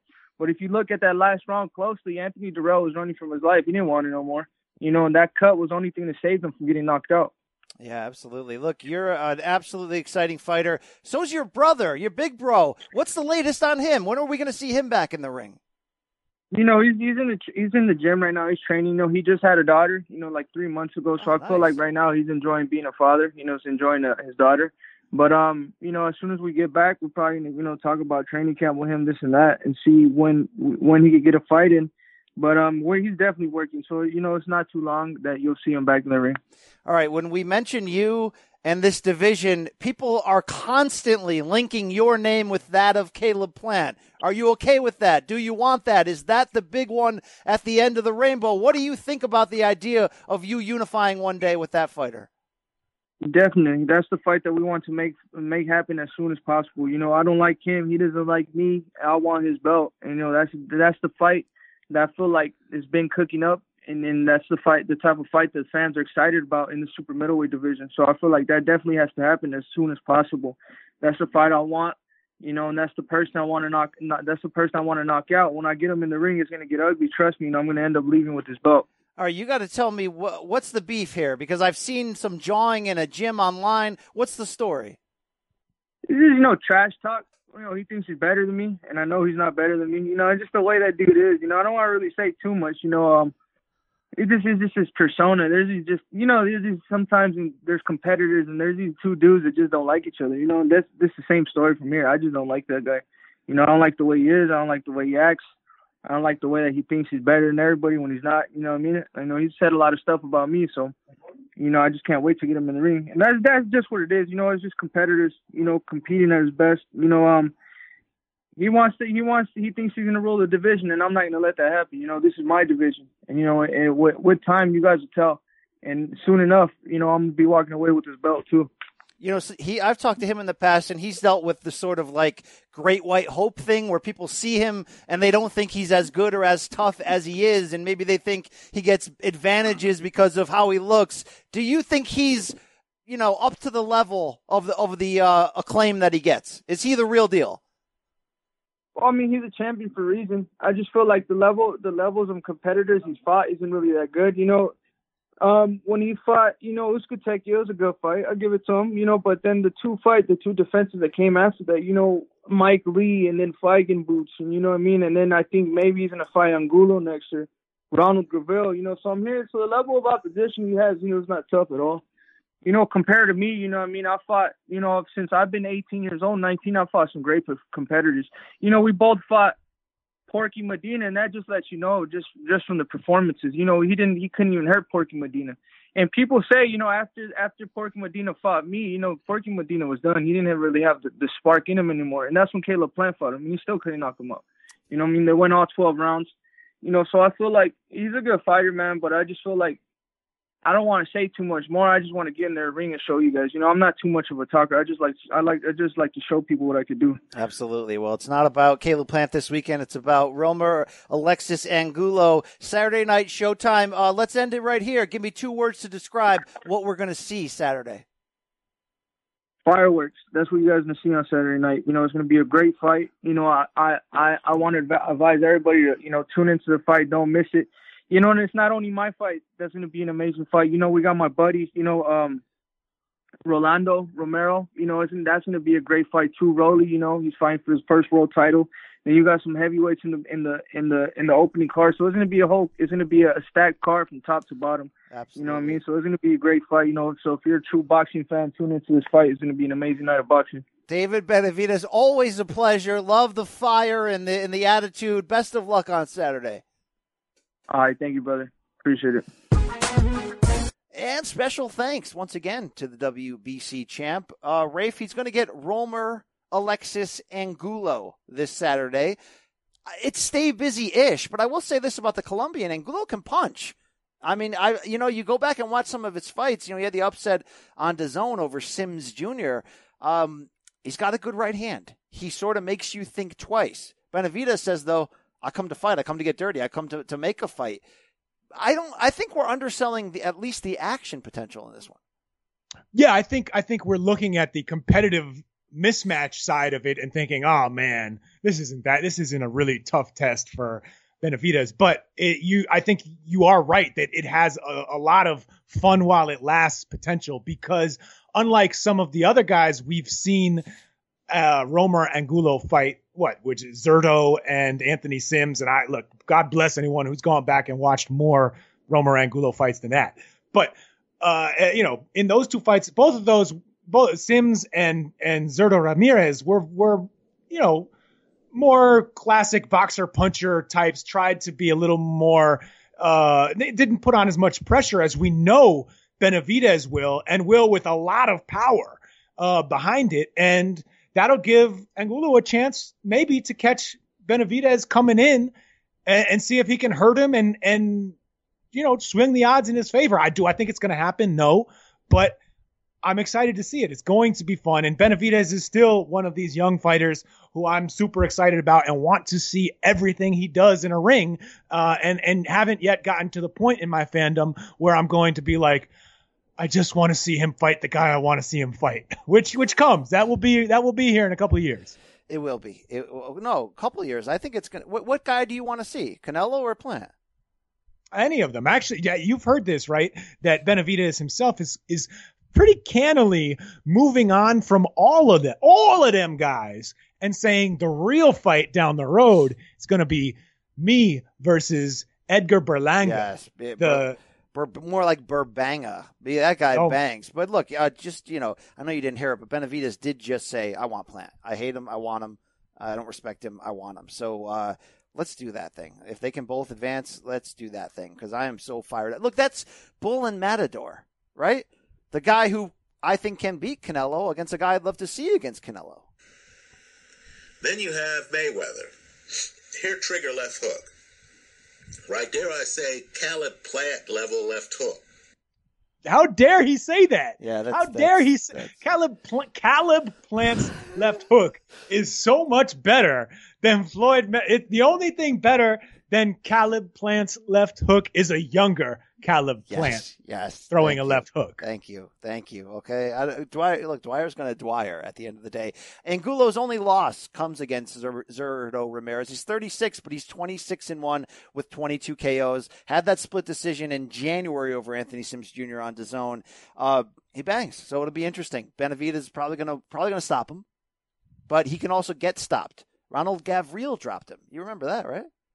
I do remember that. And Gavril, yeah, that fight made me sleep on Benavidez a little bit, and I had to come around late, but I'm here now and I'm on the train. Yeah, don't sleep on any of this. Co-main event, Your boy, Rolly Romero, getting a close-up here against an unbeaten fighter trained by Roberto Garcia. It is Jackson Marinez. There's another one of those vacant WBA interims on the line, but I think for Rolly Romero, who's 12-0, something like that, this seems like a good enough test where we're going to know who he is. We know he's a banger.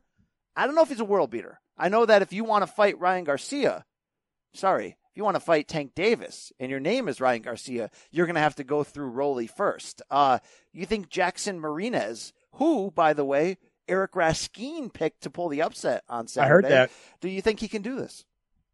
I don't know enough about Marinez. I did not have to break this fight down on the Showtime Championship Boxing podcast, so I have not done a whole lot of homework on the opponent. But it is true that Rolly is, while he's been in our lives as boxing fans for a couple of years now because of his frequent appearances at the Mayweather Boxing Club videos where he's a champion, or of course when Floyd was saying, you want to fight Tank, you got to fight Rolly first. And also, Rolly, one thing he has proven more than he's had an opportunity to prove his ability in the ring, or at least his full ability in the ring so far, is his ability as a self-promoter. I mean, he puts himself out. He's funny, he's witty, he's profane, he talks good-ish, and he's putting his name out there with he's saying, not just Ryan Garcia. Now he's talking about fighting,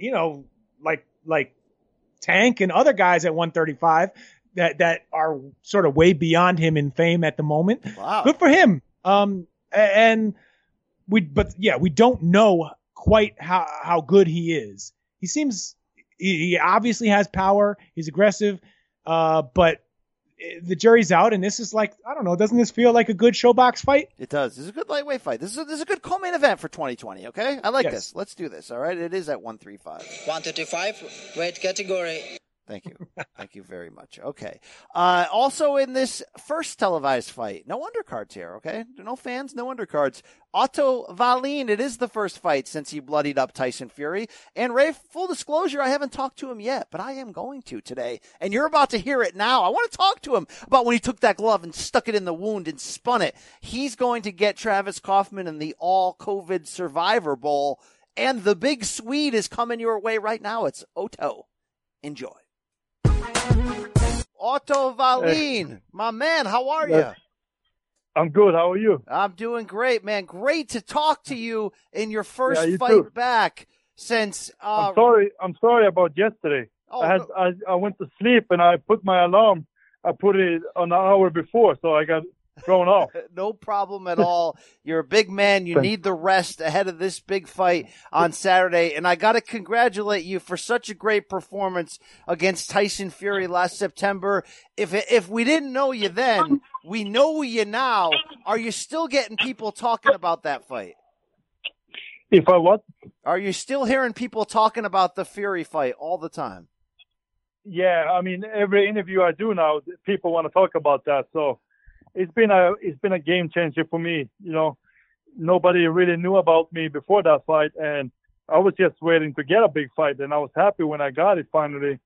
And came close to beating him. I wanted to win the fight, but I left it all in the ring, and the things happened the way they happened, and it's been my stock really went up with that fight. So yeah. What do you everything is better. What do you think it is about your game that Tyson Fury, underestimated? I think one thing is that I got a pretty good head. That I went in there with no respect for him. I felt like a lot of guys, they go in there and show him too much respect and let him be awkward and let him dance and have his hands behind his back and stuff. But he couldn't do that with me, so we took that away. And I think that was one of the big things, that I didn't show him any respect. I just went in there and wanted to bring it to him. And that's what I tried to do. Yeah, but also I think that I'm pretty fast for heavyweight, and I got good footwork, and I can be aggressive, and I can box too. So I think that everything just works for me. Yeah. And I think maybe especially like having pretty solid footwork and that I can be aggressive. That's a good thing, because he likes to box, and he likes people that got slow feet. Absolutely. And I knew you most as a boxer, as a guy with good footwork. I didn't know you had that rough and rowdy side of you that, if the fight calls for it, you can get aggressive. You can get in there and not box, but fight. Had you been tested like that up to this point where you had to have one of those fights where it wasn't about technique, it was about just mauling people? I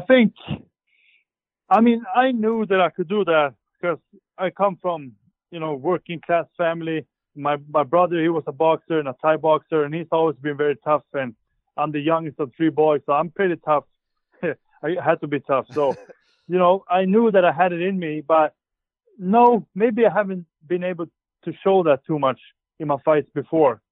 Maybe I wanted to more, but I'm a good boxer, so that usually solves it. But this time I really had to be aggressive, and I did it what I had to. All right, we got to talk about that one moment that they replayed like crazy. Fury was cut open. It looked like you tried to stick your glove in there or your thumb. What was going on? I don't know. That might have happened, and that's part of boxing. I was there, like I said. I didn't want to show him any respect and stuff like that. So I was there to win. I wasn't there to be his friend, But yeah, it didn't look great on tape. So I'm gonna think twice about doing that again. I love the honesty there. I just wanted to kind of wrap up the Fury part of the conversation and just say everyone sort of believes if it wasn't a heavyweight title fight, that fight would have been stopped so much earlier because of that cut. Are you angry about that at all? I'm not angry about it, but it would have been nice if they stopped it because I wouldn't have won the fight. But, I did.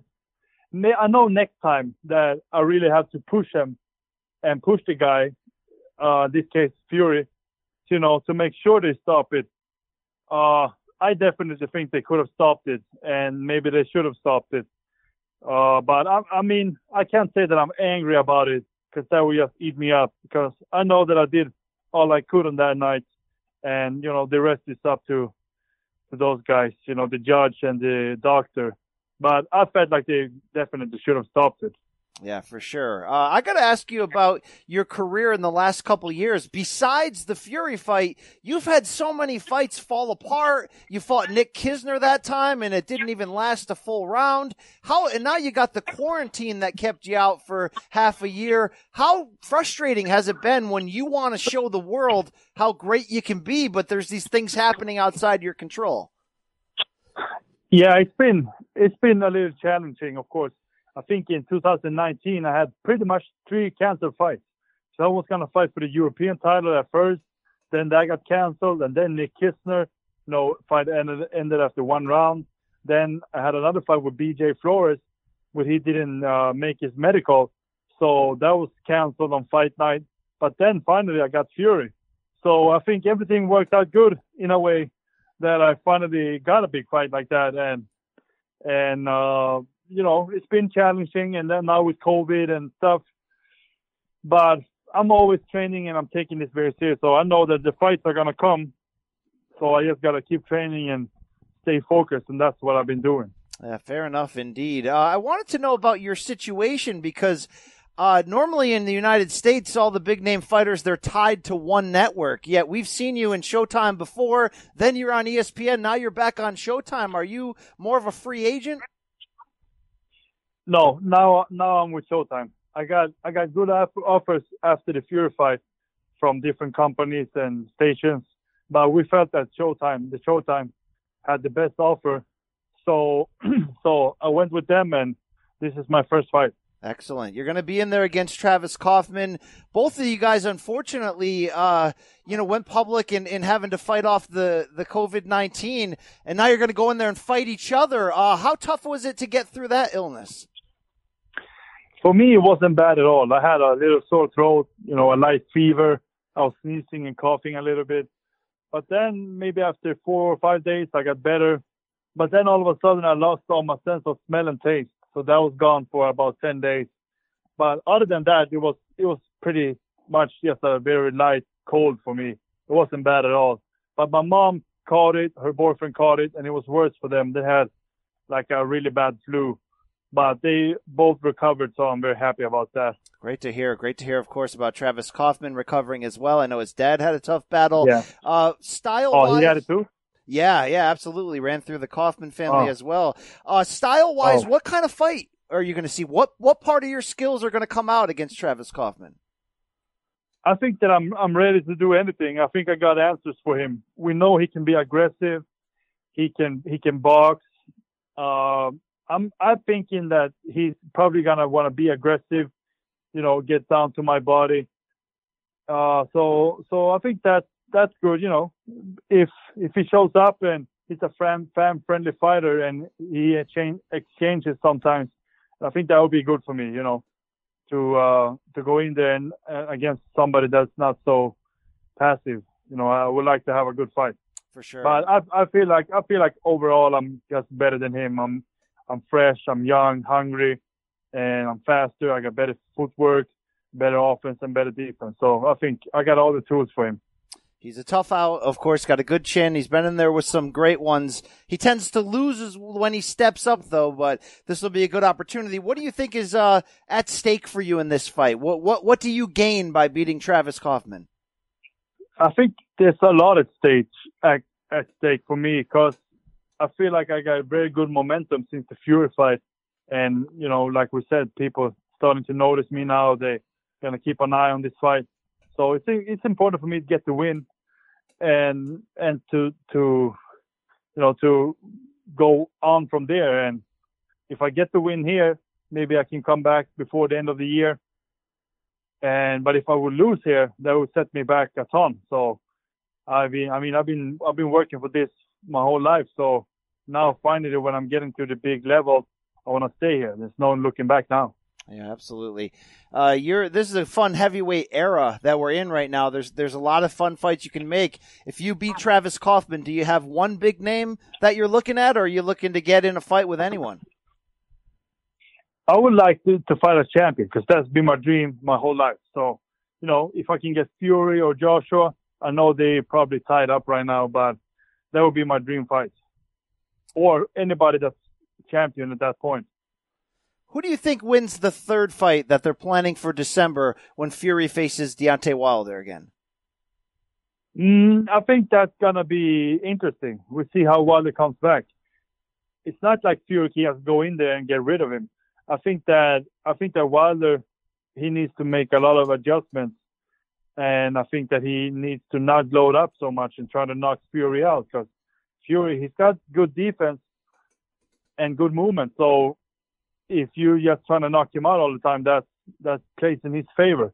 Mm-hmm. So Wilder got to go out there, use his jab, hit the body because Fury got a big body, and just let his shots go and make it a fight. He can't wait for Fury and make him comfortable. Fury was unable to really hurt you. Fury was able to knock out Deontay Wilder, not a clean knockout, but a stoppage when the corner threw in the towel. How do you rate Fury's power? I mean, Fury is a big guy, and when you weigh that much, he was about 255 or something for me, I think. If you're a big guy like that, the shots, you got to have some power. And if you hit somebody the right place, they can get knocked out. But I would say that Fury is more of a boxer than a puncher. Yeah. Absolutely. What do you think about Anthony Joshua in terms of bouncing back? He beat Andy Ruiz. He got his title back. Do you think he's vulnerable and ready to be beaten again? He might be. I think Andy Ruiz had a really bad start for Joshua because you see when Joshua fights somebody that can move his head like Ruiz did and throw good combinations. And he's got pretty good power too, Ruiz. So I think that was a really bad start for Joshua. And I felt like Ruiz could have won again if he was in better shape for the second time. And we'll see how Joshua comes back now. But, everybody can get beat and so can Fury. So it's going to be interesting. But if they fight Fury and Joshua, I would like to see that. But in that fight, I would favor Fury because I think that Joshua doesn't like to look bad. And I think that Fury can make him look bad by, making him miss and making him pay. Sure. What's the reaction right now for your career in Sweden? How hot is boxing there at the moment? Boxing isn't huge in Sweden. It was forbidden for about 40 years, and now it's legal finally, so that's good.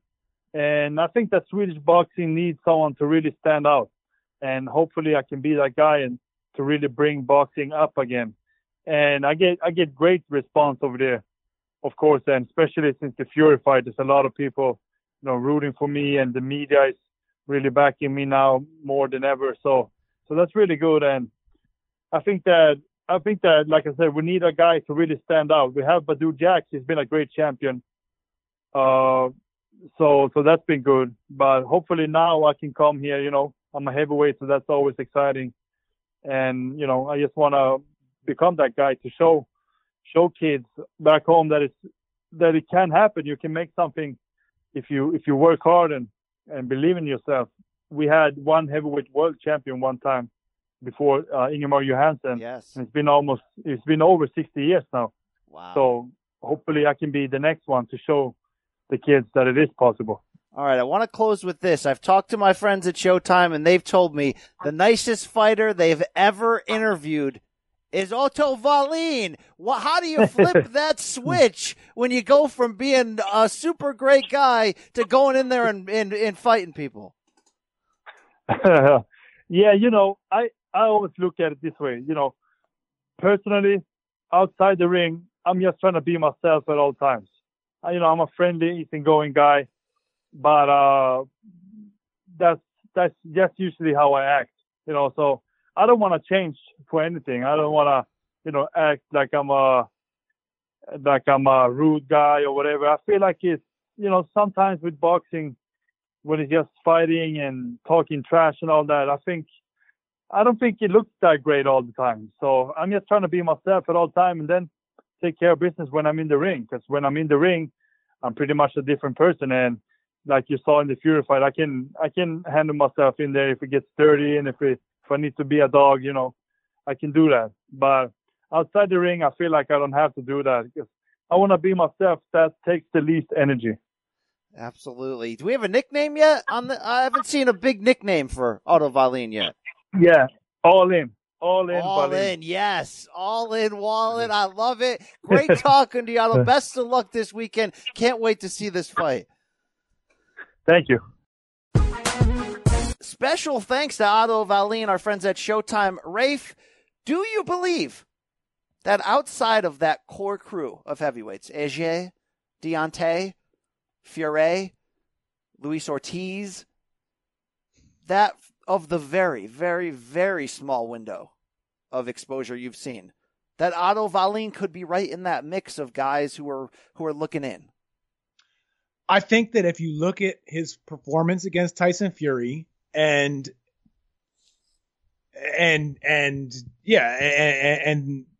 not worry about anything else, he's proven something. Now, there are fighters who have proven it against many more, opponents that are high level and have proven it, over a longer period of time. But that's because they've been around longer and they've had more opportunities. Whether it's Dillian White, Joseph Parker, Povetkin, obviously, who's going to fight Dillian White, a slew of guys. Kubrat Pulev. Dillian White has one of the best sticks in the game. And, so you could look at it and say, well, Wallin hasn't really shown me anything other than he had one good night in him against Tyson Fury.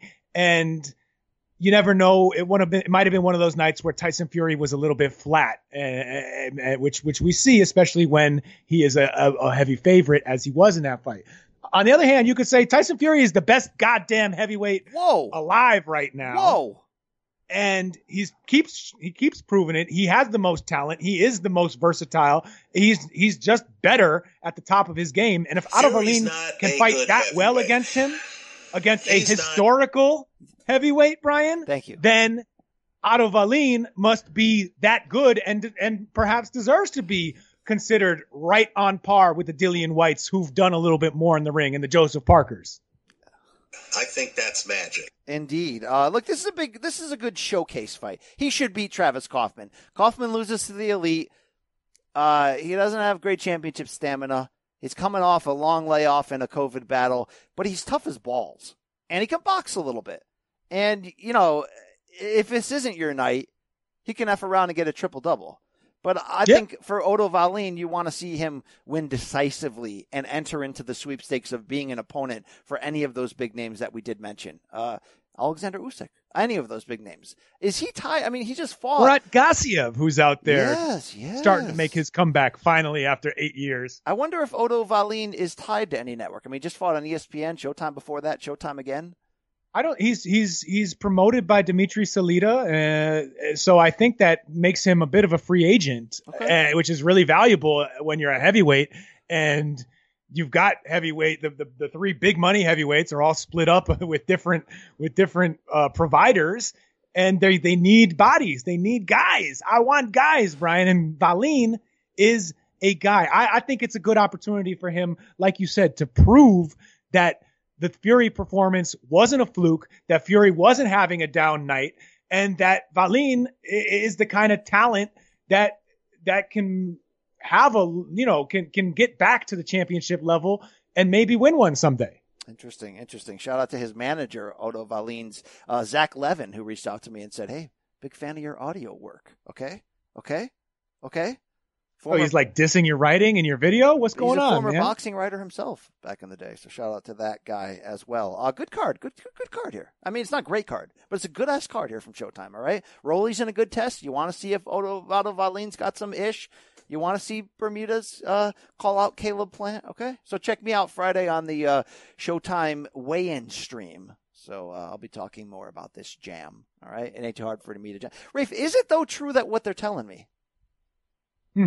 Fresh out of jail, life's hell for a black celebrity?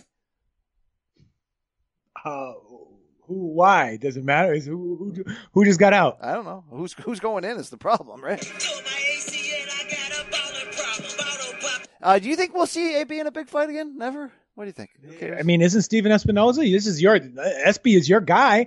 I heard him saying on many podcasts, telling many guys that AB could be coming back early next year, that they are looking for a fight for AB. And good for AB. I don't believe AB when he says he is coming back to fight at lightweight. Good luck with that. But in terms of him getting back in the ring, he brings eyes to the sport, and I don't love the way he competes, because I think while he comes to fight, he doesn't come to win sometimes. Yes. But at the same time, he knows what he's doing. He's a talented guy, and even though we're not seeing, we'll never see whatever the best version, the maximized talent version of Adrian Broner might have been, he can still compete with almost anybody. He's talking again about going to 40. He's talking about I can still make 35. Do you see him as a pay-per-view B-side for Tank Davis? Yes. They will sell the hell out of that. I don't know if the weights match. I mean, and look, that's a winnable fight for AB, because he'll be bigger than Tank. He'd have to open up a little bit. He can't just sit there and block punches and think that, and then say, I beat that boy afterwards. But that would be fun as hell. It would be. And, I don't know if they should do that with or without a crowd, because it would be one of the craziest, most raucous crowds, most fun you could see and have in the boxing world. Yes. It would also spill over into a couple mild incidents, which isn't the end of the world. It happens in boxing. But what's a big boxing fight if there's no incidents in the crowd, right? I agree. Look, Mike Alvarado and Ruslan Provodnikov. Apparently there was like just a massive brawl going on through the entire stadium in Denver, and nobody was watching, while that would have been a great time. Stuck us there watching the fight. That would have been a great time to go in the basement of the Denver airport and find all the secrets. Okay. What if it's just Mile High Mike's party den down there? With that guy with the colorful shirt. Yeah. All right. In my opinion, the sun is setting on Adrian Broner. Thank you. It already has. Mike Tyson, by the way, Roy Jones, pushed I like Mike Tyson. Mike Tyson, baby. September 12th, now November 28th. Badu Jack is going to show up on the undercard and donate his purse to a good cause for children. Is this a good sign or a bad sign for this fight? Tyson, I'll see you. I'll drop you off at the bus stop. I'm going to take those odds. Are you taking those odds that this will improve the likelihood that the fight happens and the platform? No, I don't really think that it's becoming more likely. Postponements are never a good thing, especially for all the regular reasons in these days when it's just more time for somebody to get sick and this all to fall apart. Absolutely. It's falling apart this show. It's over. Thank you to David Benavidez. Thank you for Otto Wallin for stopping by. Rafe, thank you for getting back into the groove right here. You got to prove your love to the sport, and you did. Are we missing any headlines? Any hooker headlines? Are we missing anything important? Do you care? Where you think? Do you think, Brian, that Ryan Garcia and cousin Luke Campbell are going to fight? Do you think that's actually going to get made, or you think this is all? I think. Oscar needs to do something big for a Rye guy. Okay, right? That involves men in a ring. You know what I'm saying? Like it's time. I think I would love to. I hope they do it because then Oscar is like, all right, I will cash your ass out. Goodbye. Get your ass beat by Luke Campbell. See you later. Hey, I see a boxing scene headline that says Tyson Jones to have belt and scoring. Now, originally there would be no scoring. It would just be an exhibition where they're not going to try to go after each other. But I'm hoping I'm past the point where I'm worried about. Okay, I'm worried about them. But I'm hoping now at this point it's just going to be one of those entertainment, fun carnival fests, and they just go for it. I like that we're making it more. Let's make it more of a real fight. You either do it or you don't. Don't softcore me. You do it or you don't, right? I mean, I've enjoyed some softcore in my life. I used to watch Red Shoe Diaries every now and then. Emmanuel, yeah, right. I don't know. I've never seen that. I don't know what you're talking about. Right. Okay. All right. Well, yeah. Badu Jack's going to face unbeaten Blake McKernan on that undercard. Who the hell is that? I don't know if YouTuber? Jake Paul's going to fight Nate Robinson because the FBI is investigating them. But shout out to Triller. Nate is not getting investigated. It's just Jake Paul. I don't know. No, yeah, but the Paul brothers, you don't want to hang out with them. No way. All right, that's it. I got nothing else. You want to plug anything? No, I'm good. Read usbets.com because Eric Raskin is the king. He is the king. He's the Maccabee king of tennis. Thank you. Shout out to James Foley. Used to write about boxing. Love that guy. Okay. He doesn't listen to our show. He's not listening to this. All right. Shout out to the Beard, Patrick Connor. Love that guy. All right.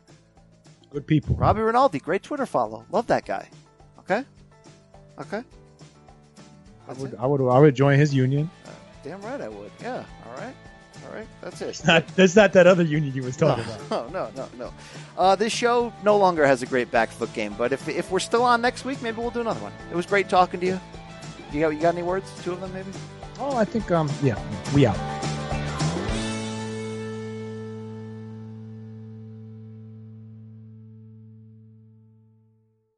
I'm Mark Chapman. Welcome to the Planet Premier League podcast. Each week, Cesc Fabregas, Nader Manua and myself talk all things Premier League. As a player, you don't have time to talk. No. You don't have time to make a plan. You just need to deal with wave after wave after wave. We watched Coach Carter, and he said, afterwards, the game's just about doing this for your teammates. And I remember looking around halfway through the film, and half the squad was asleep. Planet Premier League. Listen wherever you get your podcasts.